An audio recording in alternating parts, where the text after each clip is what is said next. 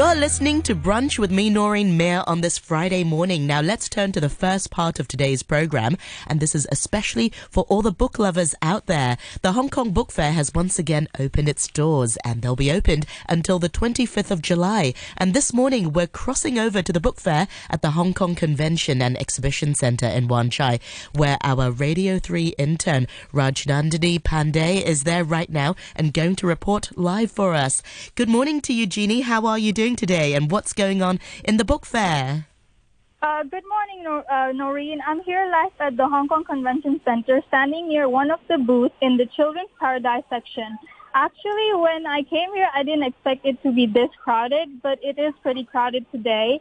And I'm here, I have with me a book publisher named Cindy Wong. Hi Noreen. Hi, Cindy. Thanks for joining us. So what's happening there? Oh, okay. So, firstly, I'm from 8 Letters Bookstore and Publishing. So, we're actually based in the Philippines, but this is the first time that we're doing a booth here at the Hong Kong Convention Center. I've always been a book lover, so I think this is such an amazing time for all, like, the creatives. And I'm happy that Hong Kong is doing this. It's such an open city. They're very much open to all kinds of vendors, all kinds of things. Because I believe these convention or this expo, it has like 3 floors. So this one has, we've got the children's section, we've got the children's paradise, we've also got like the food and snacks and everything up, on the upper floor. And then here we also have an author named Renato Tranquilino, and he's here with us promoting his book. So could you please tell us, about your booth and the types of books you specialize in? Sure. Hi, Noreen. It's Hi, great to be here. Great to be here in Hong Kong. It really has a feeling of New York of the East. So I felt immediately right at home with the people and the dynamism of the place is just amazing. And there's so many people yesterday, and we're expecting a lot today as well. So but it's really a fantastic place for books, and that's why I guess I flew here from Manila to promote my Southeast Asian sci-fi book, Fate of a Distant Future. I felt that this is a good place for my book because Hong Kong has such a thriving book-loving community, and also your sci-fi here is pretty established too. You have a lot of people who are avid readers, and certainly I've sold quite a few of my books just on the first day that I was here. So it's been a fantastic day for authors, I would imagine, being here.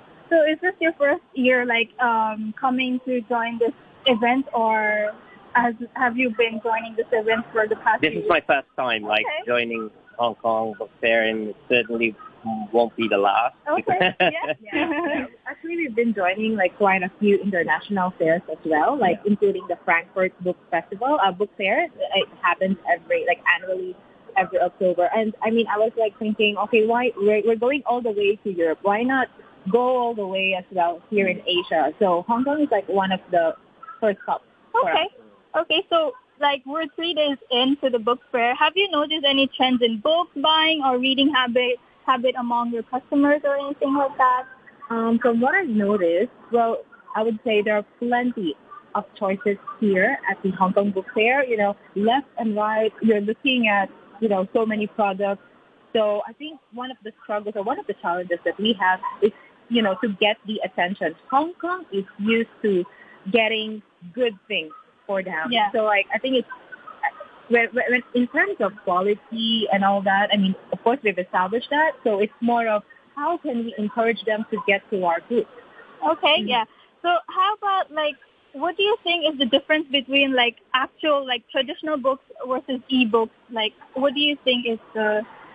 Well, I think the experience of having a book in your hand still kind of outweighs the e-books, but that's certainly changing over time as the resolution of your phones get better and it's a lot easier to read things off it. Then that's certainly gonna give the paper book paperbacks run for their money? I have both. I have both, to be honest. So sometimes, when I have a mood that I would just prefer to hold a book right now. And when I'm on a train and so I'm on the go, I appreciate my ebooks. Okay. One last question for you guys. How do you think the book industry will continue to evolve in Hong Kong, mainly, in the future? Okay, so I've been living in Hong Kong for quite some time now. Of course, the pandemic has awakened a lot of creatives because, we're not really allowed to do things outside. So we were not forced, but in a way, we had to be creative on our own. So now, post-pandemic, I'm sure people would appreciate what they had before and will continue to achieve and grow more when it comes to the book industry. Okay, so it was lovely to talk to both of you, and thank you so much for answering my questions. And now I have here with me a customer named Anya Kumar. So what brings you to the book fair, and what are you hoping to find?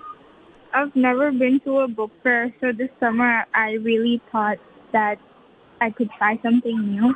I'm really hoping to buy some school books and supplements that could help me for my DSE next year. Also, can you share any recent book you've read or that you've enjoyed? You bought? Is it your first time? Yeah, it is my first time. It's not my first time buying a book. Yeah. But to the book fair. Yeah, it's my first time buying a book at a book fair.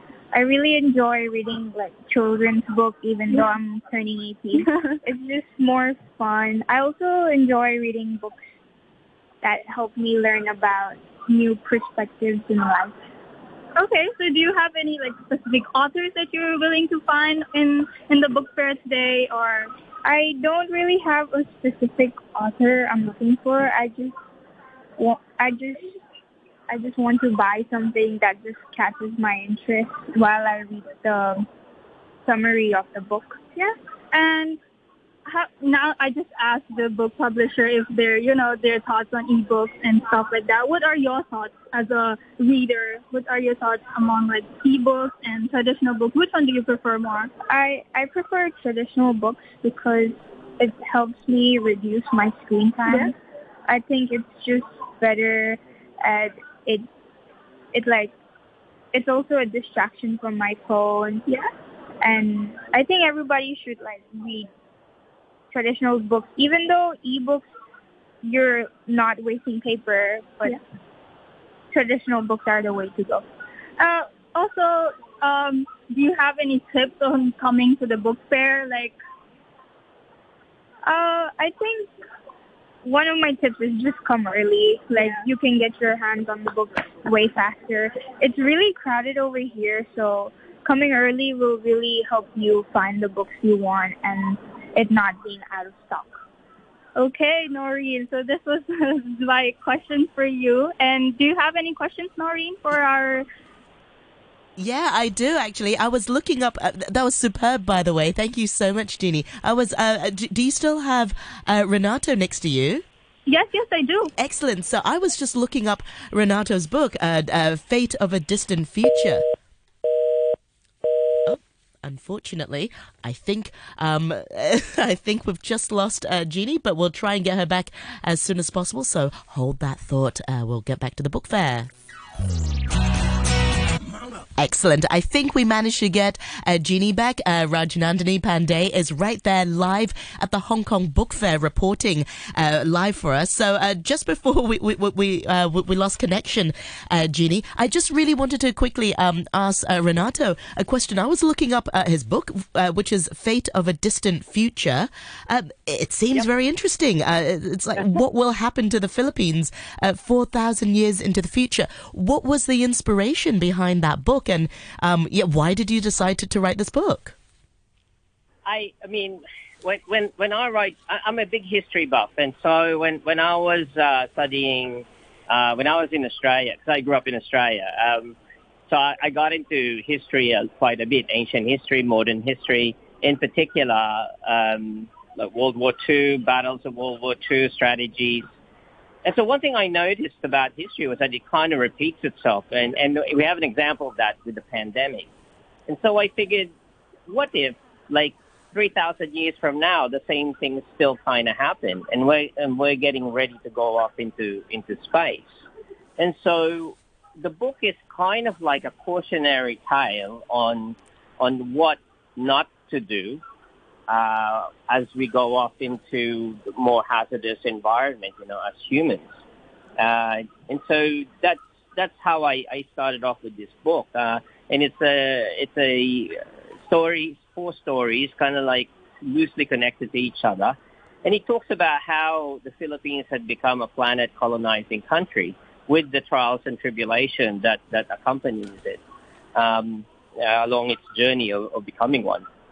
And so there are like a political intrigue. There's piracy in it, and but with all these problems, there's always seemingly a root cause, and it's always humans. And so I guess the bottom line is we need to evolve consciously as humans in terms of how we deal with natural resources right now, because as we go off into the outer space, it's going to be kind of like the Wild West, even worse, and also the cost in human lives might be a lot more extreme compared to what we're having here on Earth. And so, we have to learn to take care of each other and be more conscious about safety protocols and as a species, not just because we're, Filipino, Chinese, American, or European.